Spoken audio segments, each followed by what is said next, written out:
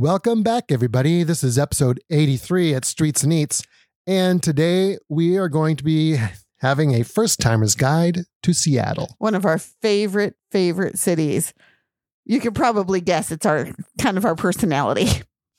Welcome to Streets and Eats, the travel and food podcast dedicated to taking our listeners to the sights, sounds, and flavors of fascinating places near and far, both on and off the beaten path. We're Jim and Corinne Vale, and we've been traveling internationally and domestically together for decades, visiting more than 90 countries and all 50 states in the USA. We'll share all of the local knowledge and food expertise we've gathered through years of living as expats in Asia and Europe, as well as traveling with families spanning multiple generations around the world. Join us each week for a new adventure. It looks like it's time for a trivia question, Jim. Are you ready? This is a hard one. I'm going to warn you. Oh, well, given my past experience with your trivia questions, maybe I should start thinking of more trivia questions. Maybe you should. Maybe that's a good idea. It's the safest bet for me anyway. That's right. I mean, who cares if I look silly? I'll give it a shot, though. All right. So Seattle has Washington State has a very long tradition of lumberjacks. Oh, sure. And tree cutting and managing forests. And so they developed a term way back in lumberjack times that has become a term that is maybe a little bit derogatory, a little bit negative, but it's a term that around the turn of the century started becoming popular and has then pretty much taken off, and people use it, I would say, quite a bit. Can you think of any terms that might have had a lumberjack origin that would come from the hipster vibe of Seattle? Well, let me think about this for a minute. Like lumberjacks, I think of flapjacks and... Flapjacks? That sort of thing. Pancakes has nothing to do with it, but I agree with you. Yeah. And camps where they would all live. And the camps, that might have a little bit to do with it. I'm thinking the camps are going to be where these terms would come from. I think you might be right. Maybe like what's the term for someone who's a newbie? A greenback or something like that? No? Is it to describe a person? Nowadays it is not. I don't think it was ever to describe a person, no. So I'm on the wrong track then. Talking about the camps and the squalor and the mud and So where could I go from there? Where could you go from there? I think I'm definitely stumped on this one. I don't even really know where to go with it. So I will give you a hint. Okay, good. I'm going to give you a hint. So the reason it came from lumberjacks is that the tree fellers would load the logs up on basically a sleigh. And the sleigh would go on a path through a gravel road, which still exists today, but we didn't have very good tires and ways to get across those. So what they did was they would slicken the sled trails with bacon grease all the way back to the camp. Is this like greasing the palms? Well, it's like greasing the track, and it has nothing to do with greasing the palms. Well, that was my guess, I guess. I really don't know. I'm stumped on this one. Okay. I thought you were going to get it because you had the word squalid. Yeah. And that's part of it? Well, I mean, the word isn't part of it, but the idea is part of it. All right. Give it to me. All right. I lose this one. You lose. Well, yeah, I think you've lost. If we were keeping I got score, one in Vietnam for sure. Yeah, that's my point. You may have gotten one.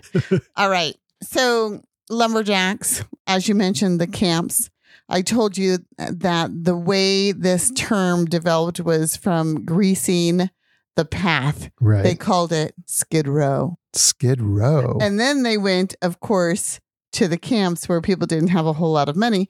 And then taking it even further, we had the Great Depression. Right. So during the Great Depression, the term was then taken from all those people who would describe lots of U.S. cities and towns where they had fallen on hard times.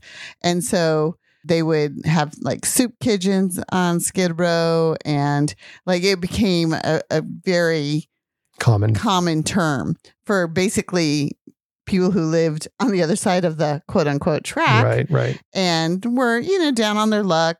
They didn't have any money. They were unemployed, and they had lots of problems. That and is interesting. I did not know that came from And in fact, lumberjacks. we still use the word, when you have something happening like that, hit the skids.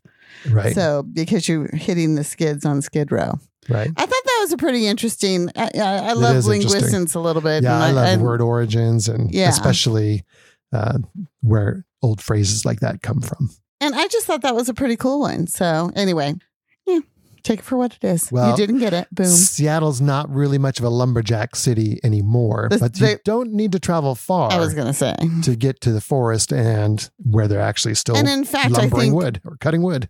One of the big draws of Washington State, and of course, Seattle being the largest and most accessible city, is the life outdoors. Yeah, for hiking and kayaking and mountaineering and sledding and skiing and you name it. You get to do it there. You can do right there in the city. Oh my gosh. On the waterways. I mean, one of the things that I always found biking. Yeah. One of the things I always found really interesting is the people who, like, we lived in Tacoma. So right down there along the water, people would take their kayaks in the most industrial parts and get in there. Of course, I mean, it was only industrial for, the equivalent of maybe a block or two. Right.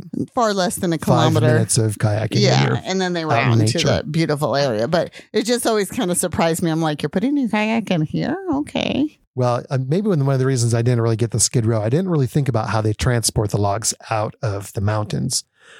But one of the things that you do see when you're in Seattle, especially when you get on the ferries and you go out to the different islands or some of the different spots, they are still transporting logs, but on the water now. So they'll take like huge islands of cut logs, chain them all together, and then it becomes its own little barge, and they'll float it and they'll just take it off to the mill. That's really cool. I love seeing that as well. So every now and then, as you're cruising around on the waterways, you'll see like random logs that have broken free and are just floating around. I guess they don't need the bacon grease in the water. Hopefully they won't put any out there. Well, I don't think they use bacon grease anymore anyway. No, that was a long time ago. But it was kind of an innovative way. You figure people needed lots of protein and fat to make it in such a hard environment to begin with.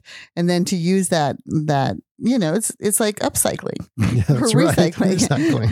So it's a good city for that kind of stuff. You have to eat a lot of bacon to make it worth the while for that, though. I'm sure they did. It is called the Emerald City, and it's called the Emerald City because it's so green and there are so many trees and it's so beautiful and it's outdoorsy. So I think it's an apt trivia question. Anyway, getting back to, why do we love Seattle and why should people visit Seattle and why is Seattle such a cool ass city? Well, it's a big city, but it really has a small city charm to it, I think, because it's got different pockets of different things everywhere. You got the university area that's just a beautiful area and it's got a lot of energy, but it's also pretty laid back. I think the whole city is pretty laid back. Maybe if you're like a businessman in the downtown area working, you won't feel laid back all the time, but you don't have to go far to get away from the skyscrapers downtown and just be in a beautiful neighborhood that's got its own little charm, like Fremont And I would say the downtown area with the skyscrapers and the whole business vibe is still cool compared to other cities. Yeah. Like it's still, every other shop or corner, you've got a coffee. Whether you've got, so Seattle's the first place that I ever really noticed coffee trailers. You know how you have coffee trailer where you have a little drive through and it's just a little stand and you can drive on both sides and get a coffee. And I mean, that's dangerous. Making lattes and espressos. That's so dangerous because not dangerous, physically dangerous, just, well, I guess after a while of latte after latte, that could be physically dangerous too. But basically, it's just like so easy to do. And it's just so much part of the culture. That coffee culture is everywhere. But the other thing about the Emerald City, because it's green, even in the downtown, in the business district, it's leafy, it's green. It's just a beautiful city everywhere you go. And the water's not far ever. And it's just so, what's the word? Like cool. There's artwork. I hate to use that word. It's so generic, but it is cool weather-wise, but it's just got, you said there's leaves, but there's coffee, but there's, that feeling of walking around in, a metropolis that is just fun to be in. Yeah. You know, the food is good. The people are friendly. I love it. There's beautiful views, plenty of nature, waterways, tons of waterways. The seafood. Amazing. It's been the seafood capital of probably the United States. I mean, the Northeast does a lot of seafood too, but in the West especially, it's been a seafood capital for a couple hundred years. It's also got, of course, music. It's well known for its music. That's well known. Where grunge came from. Pearl Jam, Nirvana, all those people. And that still exists today. It's got great nightlife. It's just an excellent place to hang out day or night. There are so many places that you just go in and they have live music and, you know, it sets the tone. So to speak. World-class sports, if you're into sports. The Seahawks, the new ice hockey team, the Kraken, are there. That's such a great name, isn't it? The such Kraken. a good name. Such a good name. Tends to see, tends to experience. And that's just Seattle. That's not even the greater Washington area. Well, in history, too. It just kind of grew up overnight during the Klondike Gold Rush. Gold Rush, yeah. When people were trying to get up to the fields, that was the place where you would catch the boat to head north. And the city just like blossomed. Exploded. Yeah. So it's really got that cool history too. So getting there, I mean, there are lots of ways to get there. Probably the most common is flying into SeaTac. Mm-hmm. SeaTac is the airport. It means Seattle Tacoma. And it's so funny because Seattle is north and Tacoma is south of the airport. Seattle has this, you know, stunning reputation, and Seattle's like it's in Tacoma. Redheaded stepchild. Tacoma's its redheaded stepchild. That's a good way of putting it. It is. And although Tacoma has made a lot of progress over the last decade or two. And we actually live there because it's got a lot of the same benefits of living in Seattle, but a fraction of the cost. Right. For living. Mm-hmm. But for visiting, you want to go to Seattle for sure. And Tacoma. Go to both. Anyway, but we're talking about Seattle today. So you fly into SeaTac. To me, that's always been kind of a misnomer name. SeaTac, Seattle, Tacoma. It's not in Seattle and it's not in Tacoma. You have to travel to get to that airport. To get to either from wherever one, you're at. It's like 45 minutes to an hour from Tacoma. And it's probably 35 to 40 minutes to anywhere in Seattle that you want to go. Depending on traffic. This is where traffic really could be 2 hours. Yeah. Traffic on the I-5 in Seattle can get really horrendous. But what Seattle has going for it that a lot of other big cities don't necessarily have in the United States, it has really good, accessible public transportation. Yeah. And getting to the airport, you can do that. Whether you do take a bus, shuttle type of thing, which they have plenty of them, or there is a light rail to various places, both north and south. So that makes it really simple to get somewhere easier to get to, if nothing else. Yeah, and it's cheap. The public transportation there is like $3 for a ride. Yeah, it's well worth doing. And it's just, I mean, dealing with airport traffic is just not worth it. And they are constantly working on that light rail, expanding it to the north, expanding it to the south. So while you can't get to Tacoma directly on the light rail right now, you will in the future. It's just a matter of time. But Seattle, for sure, there's 3 or 4 stops right downtown that, depending on where you're staying, like I said, $3, 35 minutes, you definitely don't need to worry about the traffic if you take the light rail. So that's really the best way to go. The other way people are going to get to Seattle, of course, is driving. It was like on a road trip. We've done so many road trips that either go through Seattle or, in our case, we used to live near there. So, you know, we would start or end there. But the I-5, as I already mentioned, huge. It goes even north of Seattle all the way to the Canadian border. But it's a huge byway. And then there's the Pacific Coast Highway, which is Highway 101. Beautiful. Actually ends in Olympia. But a lot of people will tell you that the Pacific Coast Highway then continues on I-5 heading north because I-5 starts to hug the coast a little bit more at that point. And there is no other coastal highway. It's just I-5. And I would say if you're driving the PCH, the Pacific Coast Highway, and you get to Olympia, take the time to spend a few days in Seattle. My gosh, it's, another hour up the road max. Definitely. Heading from the east, I-90 is the interstate that goes across the northern United States, I think all the way to Boston. And it's a fun interstate to drive as well. We've done that a number of times.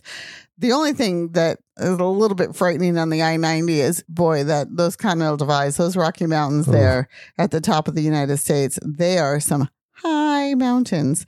So if I were coming in the winter, I might choose a more southerly route. But if you go anywhere when it's not snow season or ice season, then I-90 is just gorgeous. It's pretty good. I mean, it is gorgeous. So the thing to consider about having I-5, a major interstate, and I-90 all meet right there, and they do meet right there in the city, is that traffic in Seattle can just be horrendous, a nightmare. especially on the highways. But you get off the highways, it's not so bad. That's true. All right. So I said earlier that getting around isn't so bad.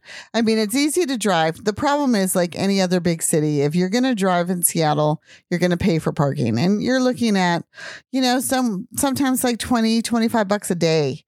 And at least, yeah. Yeah. And it can get expensive quick. So I think it's a much better idea to try and stay outside the city a lot of times and then just bus or take a bus in, because once you get to the downtown, there's staircases, there's escalators, there's the light rail, like Jim mentioned. There's even a monorail to the Space Needle. That's and right. Everything. So there's just lots of ways to get around. Once you're in the city, it's quite walkable in that way. So I don't know. I mean, staying in Seattle is magical too. So I would say that you could do it one way or the other. But if you are going to stay in Seattle with your car, the good thing about that is you can just park it and still take the public transportation around. And take public transportation for sure. That's the best way to go. And you still have your car for when you want to go a little bit further afield. So one thing that I really like about the parking in Seattle is that in most of the street parking is free until like 8 o'clock in the morning. It's like from 8 to 6, you have to pay for it. Yeah. I was going to say, I'm not sure about the cutoff time. I think it's like 6 o'clock or it might be 8 o'clock, depending on which zone you're in. And that's a good way to do it too, just to get going in the morning and like see a couple of sites in the morning. If you just want to get out and take pictures, the traffic is really good. I drove around there one day from like 6 o'clock to 8 o'clock. I just pull up in front of Pike's Place. Yeah. It's not open for business, but it's still that iconic Pike Place market sign. Mm-hmm. And there's people out there unloading produce and fish. And it's just really a cool thing to do. And you can just like stop right in a parking spot, get out, take some pictures, chat with some people, grab a coffee, get back in your car and on to the next place. That's a really cool morning thing to do. Yeah. And I think that's a good hint for anyone, for really anywhere too. But Seattle is a good example of it, where get up early, get up before breakfast and go out and take some photos and just sort of explore the city when there's not a lot of traffic. And then once the traffic starts, you can, hunker down and eat your breakfast and then pick a few places to go. And then just take public transportation everywhere or walk. Well, and they do have really good public transportation. They don't have like a subway system. They have the light rail that goes north and south. And that's a good way to go for a distance, like to the airport or whatnot. But in the city, it's all buses. But the buses run pretty regularly. They cover the entire city. So it's really simple to get from point A to point B, even if you have a couple of points in between where you have to change. But it works really good and it's affordable. It's cheap, especially when you're looking at parking places. Unless you have a big family that you're traveling with, then it's not really worth it to do it in a different way unless you just, it's up to you, I guess. Yeah, that's true. Well, you can buy an Orca card or you can put an app on your phone to pay as you go. Load up an Orca card with some cash. It costs $3 for the card, but to not have to deal with cash on the bus or anything like that, you just kind of hit and go. That's always a good idea. So coffee is a thing there, and Starbucks started in Seattle. Now, Starbucks, the most famous Starbucks in Seattle area is right across the street from Pike's Place. It wasn't actually the first one though. That's a myth. Well, the first one's closed. Perpetuated. It is. So I guess it's the nearest to the best thing, but it's still not the very first, just so you know that. It does have its own Starbucks mug. You know how Starbucks mugs are so popular. This one has one that's kind of like a mermaidy shape. Yeah, that's pretty cool. It's my favorite mug too, actually, because it's like a really good tea mug. Because I like to drink a lot of tea, right? So it's a big mug and it's really well insulated, so it keeps the tea nice and hot. I like Starbucks coffee. Is it my favorite coffee? Probably not, but I do like that Starbucks mug that we got at that place. Yeah. And I would say go to Starbucks. If you're going to go to Starbucks anywhere in the world, go to Starbucks in Seattle. I mean, that's where it originated. But it is coffee culture extraordinaire.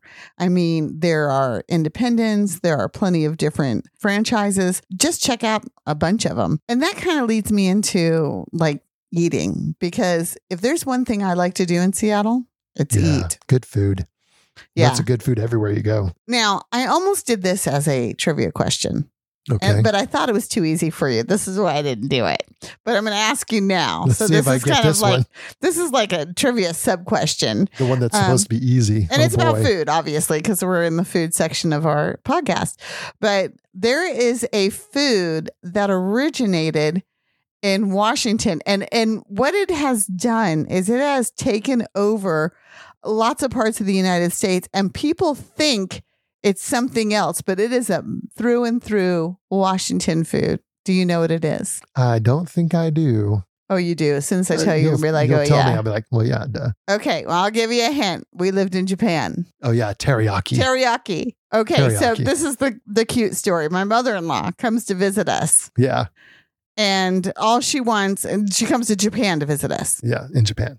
And all she keeps telling us is she wants to eat teriyaki. And we're like, well, they do have teriyaki, but they don't really. But it's not what you think it is. There's no The restaurant closest- in Japan that is like, this is a teriyaki restaurant, because that's not how it works. The closest thing to teriyaki in Japan is when you get yakitori, and they'll dip the chicken. Yakitori is like small bits of chicken on a stick that they On a then skewer. grill.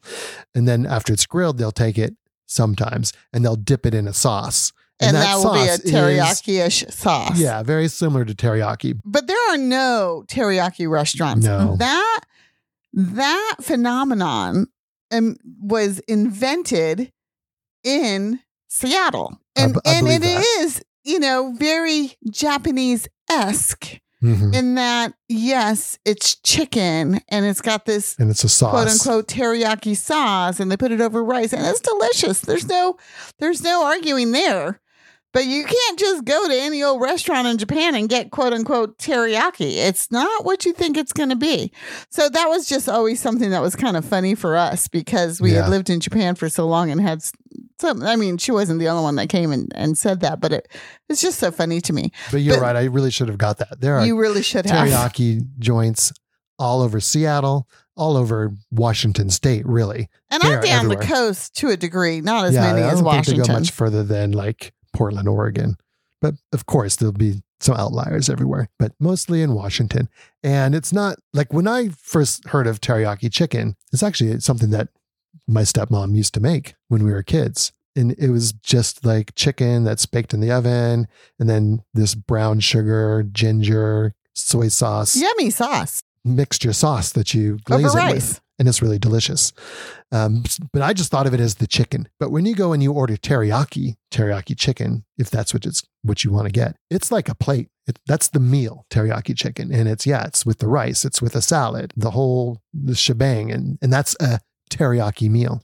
But it is not Japanese. It's No. just Japanese-esque. Yeah. It probably started with Japanese immigrants. There's a probably did. strong community there. Well, in general, there's a huge Asian community there. And For that sure. harkens back to the Klondike Rush again, Gold Rush, and also the railways. and the railroads, because that's where a lot of Asian immigrants came and they were able to find work. Sure. Well, and then it continued on with technology, because Seattle is a huge technology place too. Exactly. So you can find, we also lived in Vietnam. You can find some delicious pho, and especially banh mi's, and my favorite summer rolls, the fresh rolls Mm. that the Vietnamese make. And they have full little shops that just sell like Sure. summer rolls, which are some of my favorite, Oh, because yeah. what Fresh a rolls. perfect lunch to have, a shrimp fresh roll with a little bit of sauce. I mean, it doesn't really, it's light and it's just delicious. But you can Delicious. find any kind of Japanese food, Chinese food, Thai food, Chinese. I'm missing some. Anyway, You're missing some Asian, Vietnamese. lots of Asian, Japanese, Korean, I've seen a tons of Laotian Korean. restaurant. Yeah, there's a whole quote unquote Korean town. There's a whole Taiwanese. Japan town, China town. Mhm. And everywhere you go there, the food is spectacular. We just love it. So, and for us who have lived in Asia, we especially love Asian food. So that's one of the things that we love about going to Seattle. One of the best banh mi's I've ever had outside of Vietnam was actually not in Seattle. It was kind of near the airport, which is kind of a good tip. We'll put that restaurant in the show notes. But that was one of the best banh mi's ever. The roasted pork was delicious. The French roll was crispy. I'm sure it was made the exact same way they make them in Vietnam because it was very authentic. But you can get great food. Great food. Well, and not just Asian food either. Then the other big thing is seafood. Of course, seafood. So one of my favorite places to go is to the Fisherman's Market and the Chinook Salmon Restaurant, which is right there at the marketplace. And you can get fish and chips and all that stuff, and you can just take it out and eat right there on the wharf and watch the fishing boats while they're working. But throughout the summer, as the different runs of fish are being caught and brought in, it's very likely that you can go there and find some fresh fish being sold right off the boat. That's my favorite thing about. And there is one of Seattle's iconic restaurants there called Ivar's. That's one of the ones that... No, the iconic restaurant at Fishman Center is Chinook. But if you're not going to go, and that's a little bit further out from downtown, if you're looking for seafood right in town, head to the waterfront, and that's where you're going to find Ivar's, and like the original Ivar's, which is now a seafood chain, like a fast food chain around Washington State. But the original Ivar's it's sit down restaurant right there on Fisherman's Wharf. There's some other iconic things. I mean, we live there, so lots of places that we like to go for food.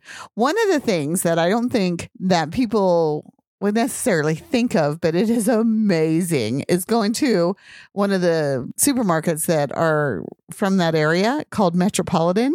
My favorite. It's kind of like a upscale, Whole Foods or whatever. And they have the best bakery. Well, they have the best everything, period. Mm-hmm. But in the bakery, they have the cookie. It's called the cookie. It doesn't have any other name.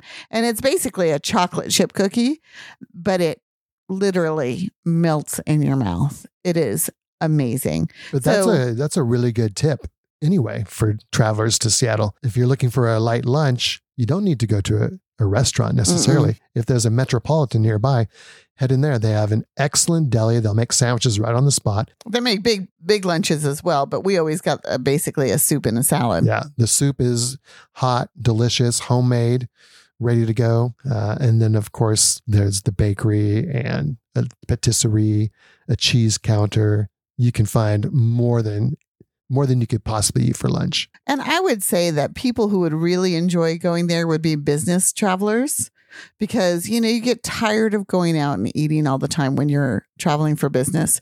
So you can go to a Metropolitan. You can even order a prime rib dinner. I mean, they have amazing food, and then you get it all packaged up and you can take it back to your hotel room and it's all done for you. And it's amazing. So I would say business travelers would really, really, everybody would enjoy going there, but that would be a good place for business travelers, especially. Of course, there's Pike Place Market.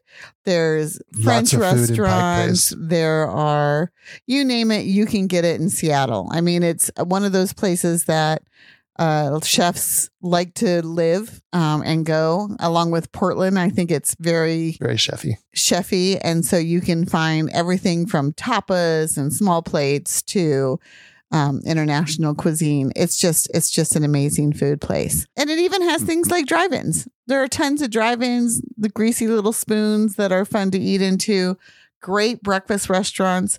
Probably the longest running drive-in is Dick's Drive-In, which you can't miss. It's kind of have to go. Yeah. It's an iconic drive-in, just the way it was in the 50s. And, it's a greasy spoon, hands down, but it's got great hamburgers. And apparently the buns are made locally and the patties are never frozen. And it's just one of those places that if you like a greasy, soggy fry hamburger that just brings you back to your childhood, your teenage years, especially, when you drive up in your old beat up car, this is the place for you. Yeah. So the big question always is it really that good? Or is it just because you've had so many beers on a late night visit that you think it's so good? And I don't know. We've had it during the day and I liked it. Yeah, exactly. Good, greasy burger. So before you go, if you're a foodie, you really want to do some research, because depending on what you like, you can find it in Seattle and it'll be just amazing. Yeah, so they have everything. They even have a great Jewish deli there. Which we go to frequently. Pretty much if we're in town and we haven't had it in a while, we're heading to Dingfelder's for a hot pastrami sandwich. And it is piled high with in-house smoked pastrami. So good. And homemade bread. It's excellent. Yeah. Good. Excellent. Good memory. Didn't want to leave the food section without a little plug for Dingfelder's. All right. So I think we should move on to things that you want to do in Seattle. Again, as Jim mentioned, it's a quirky place. It is. So probably the quirkiest is Fremont. Fremont is just such a cool neighborhood. It's very hip. It's very laid back at the same time. It's eclectic. They've got lots of different, like the vintage mall is there if you're looking for old clothes. Just so cool. It's got a lot of old album stores. Yeah, exactly. LPs. Of course, they have a Sunday market, which is all of that plus antiques, food trucks, coffee. Yeah, naturally. coffee, super popular. Everything. And it's just fun to walk around. Everybody's got their dogs. It's usually raining. I mean, it is Seattle. It's Seattle. That's why it's green all the time, because it's always raining. Yeah. And so I would say that is one of our favorite places, period. One of our other favorite places is the Chittenden Locks. Because it's one of those places that Seattle's known for. Seattle's known for its salmon. It's a salmon area that has been processing it for years and years and years. So they have the salmon that go through the locks, and, it's just, you could view the salmon through the locks. It's a great place to take a picnic. There are food trucks out there. There are food trucks everywhere. Yeah. There's food everywhere. Yeah. It's just a great place to get out and walk around. Seattle is known for being right on the water, of course, and for the houseboats and the sailboats and all of the shipping that's up in the lakes, they have to be able to get out to the ocean. And so they've got these locks that were built by the Corps of Engineers. And yes, they've got salmon ladders built in so the salmon can still get back and forth, and they keep a salmon run going, which is really cool. But even if the salmon aren't running, it's just a great place to go and watch the boats and the ships going in and out of the locks and watch the whole process. And get one of those Dingfelder sandwiches and go out there. That's right. It's an excellent place for a picnic. Okay. So if you know anything about Seattle, you know about the Space Needle, of course. Well, the Space Needle, before I really knew anything about Seattle, I just assumed it was a big, huge tower that had a revolving restaurant. Yep. It is. But it's not just that. It has lots of things to do inside it. There are museums. The Chihuly Museum is there, or garden is there. There's a pop culture museum. There's definitely pop-up museums that go in there, then different kinds of exhibits. There's the International Fountain, Pacific Science Center, and of course, that's where you take the monorail to downtown. Yeah. IMAX theaters. There's so much going on into the Seattle center that you could easily spend a day there. You could, and if it's going to be in the middle of summer on a hot day, have your kids bring their bathing suits to change into, because that fountain is so much fun to run through. Yeah. Yeah. Chihuly is from the Seattle area, and so you will find lots of Chihuly like things all over. He's from Tacoma, and there's a big museum there. And what I think our favorite place to see Chihuly, because it's just so weird, is that there's a McDonald's in Tacoma right downtown, and hanging from the ceiling is a Chihuly sculpture made out of glass, and it's gorgeous. Okay, so for people who don't know, Dale Chihuly is a glass artist. So blowing artist. Yeah. So he works with glass, blown glass, things like that. Now he doesn't anymore because there was an accident and he went blind, but he still has like a whole cadre of artists that work with him and around him. And the whole Northwest area, Seattle specifically, and Tacoma is just known for its glass art. And it's incredible. And in It is fact, incredible. One of the schools that I subbed in when I was subbing in Tacoma area, it was a middle school, and they had a glass shop where kids could learn how to blow glass and create glass art. Yeah, it's a big thing in the whole Seattle area. So it's well worth taking a look. Yeah, so you have to get into the Chihuly Garden and the Glass Museum at the Seattle Center. It is incredible. Just the sheer amount of glass that they've got in there, let alone, the different sculptures and how beautiful it is and how it interacts with the light. I just love that place. I could spend hours in there. Don't go to the Seattle, Washington area without doing some Chihuly things. I mean, it's just spectacular. Of course, there's Pike Place Market. It's an indoor market where there's lots of stalls, everything from throwing the fish to trying different kinds of foods, going across and having the little cheesecakes. Those are my favorite. The flower market in Pike Place is beautiful. There's a flower market. There's lots to do. And plus, Pike's Place Market is up the escalators from like the Seattle Aquarium and right down on the dock. So it's easy to get around. There are so many restaurants in that area, but every kind of restaurant you can imagine. We love a little French restaurant there. We'll put it in the notes. And there's just tons to do.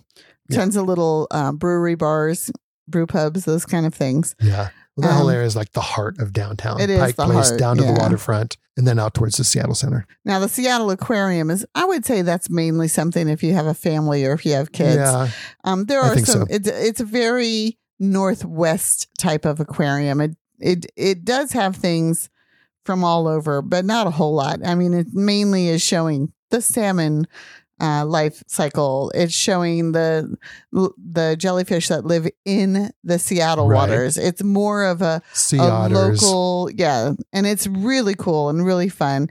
And of course, it's interactive, and the kids can put their hands in the water and touch the fish and things like that. Well worth going to.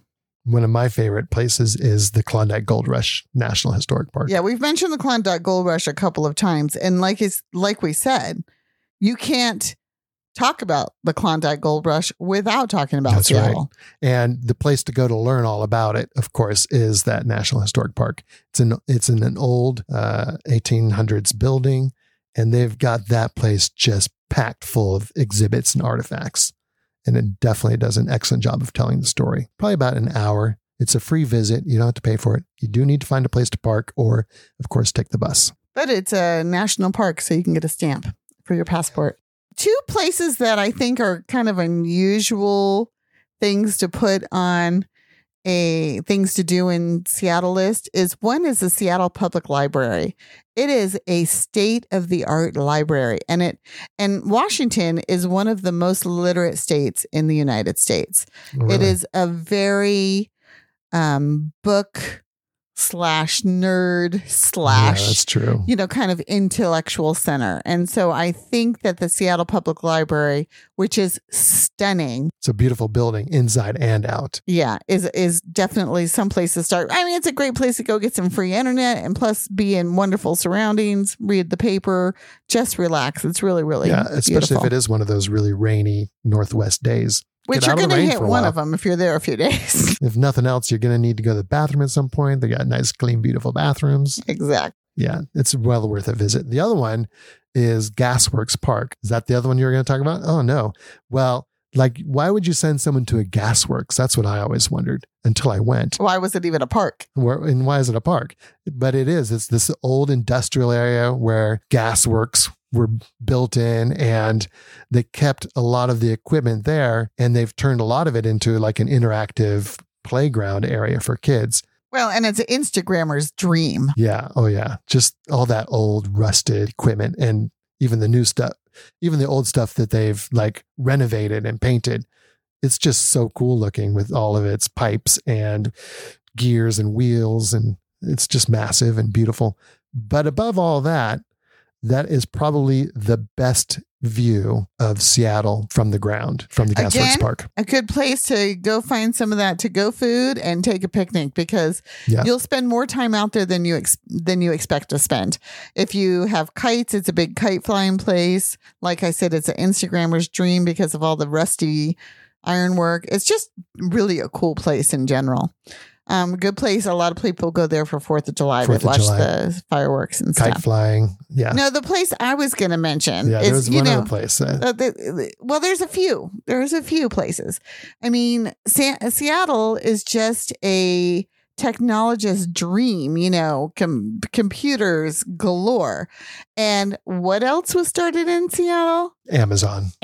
Like I said, it's a book place, and it makes sense that Amazon started out as an online bookstore, and that Amazon would. I wonder how many people still know that today. Yeah, well, that's how it started out. That's right. And now it's the forefront of online stores, period, right? Right. And one of the things that it has, and it started in Seattle, and they may have more now across the nation, is the Amazon Go store, which you just walk into the store and you get what you want and you walk out. And everything's done in the background. Everything's done in the background, and you've paid for it with your card, and you don't have to worry about lines. You don't have to worry about anything. It's very interesting. Cool. But the Amazon headquarters itself is a cool place to visit. It is. With the glass spheres, which you can the garden spheres. Set up a visit to, and it's got a nice little interactive area inside for kids. It's just a cool, like, indoor arboretum. Yeah. Really very, cool. very neat. I'm sure there are more things that we can think of. There's a gum wall that people love to go to. It's got a whole underground area. There's the Underground City, which is a huge tour to take. If you're going to take any tour in Seattle, you want to take that one. It really talks about the sort of the sordid history and all the, gangstas and things like that lived in Seattle. Pretty cool stuff.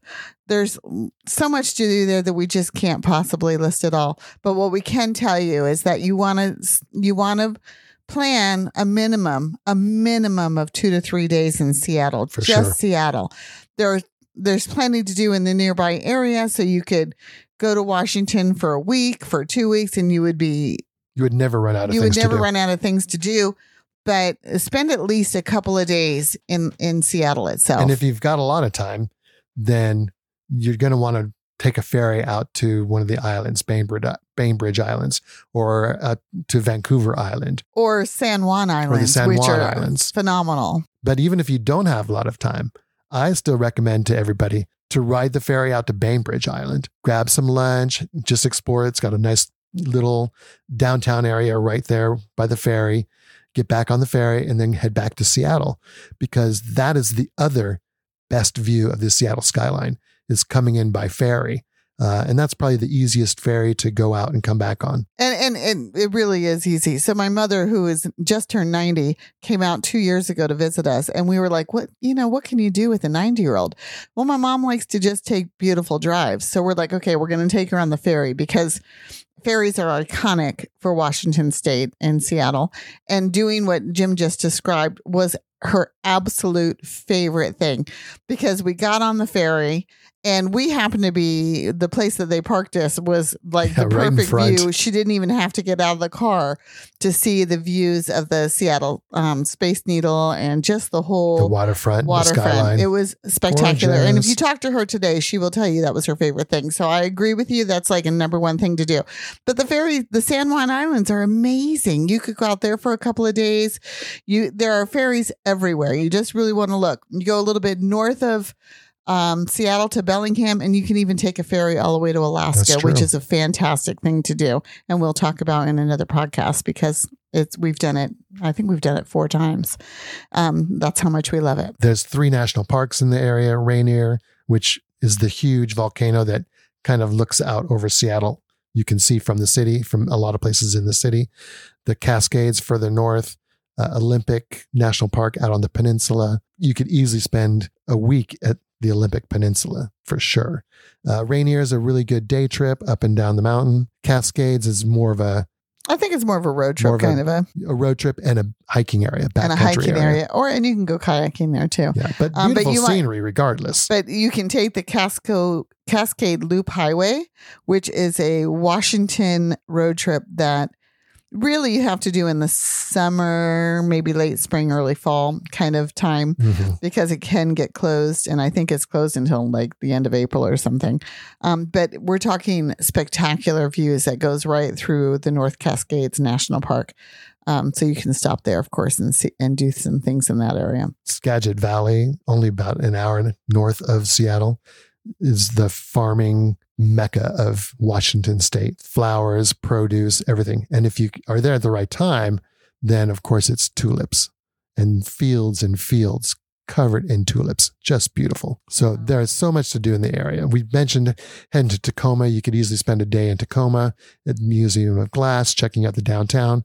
Stop at the Pacific Bonsai Museum, an incredible display of bonsai trees. Rhododendron. The rhododendron garden is right next to it. Yeah, easily spend a day there. So much to do. We could probably spend another 3 podcasts just telling you things to do in Washington.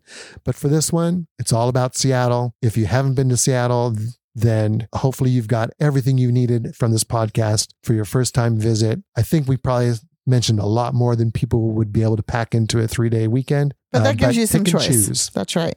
You're going to have a great time in Seattle. We love it. All right. Thanks for listening to this episode of Streets and Eats. If you liked what you heard, please show us some love. Hit the like button and leave us a review. Maybe even subscribe so you don't miss any future podcasts. Also, we'd love it if you joined us on our Facebook private group, Streets and Eats, where we just have an ongoing conversation about all things travel. Ciao for now.